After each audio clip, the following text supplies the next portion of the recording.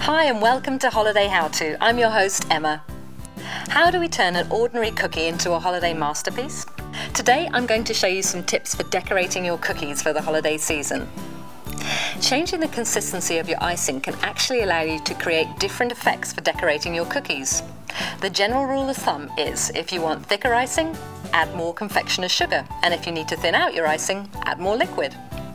If you want icing for writing or making leaves or vines, add 1 or 2 teaspoons of light corn syrup to each cup of icing. This will allow for easy flow. Also, when squeezing out your icing, remember to control how much pressure you're applying, as this will control the consistency of the thickness throughout the icing. When it comes to sprinkles, try colouring some sugar. Add some food colouring and add 1 drop of the colour to a ½ cup of sugar and sprinkle the sugar onto the cookies. To add some dimension to your cookies, try colouring some of the dough. Take food colouring to a portion of the dough and mix in. Pipe the coloured dough, as you would icing, onto the uncooked cookies and bake. The uncooked dough will bake into the cookie, giving it a whole new look. Have fun and get creative with your cookie decorating this year. Happy holidays, and thanks for watching Holiday How To.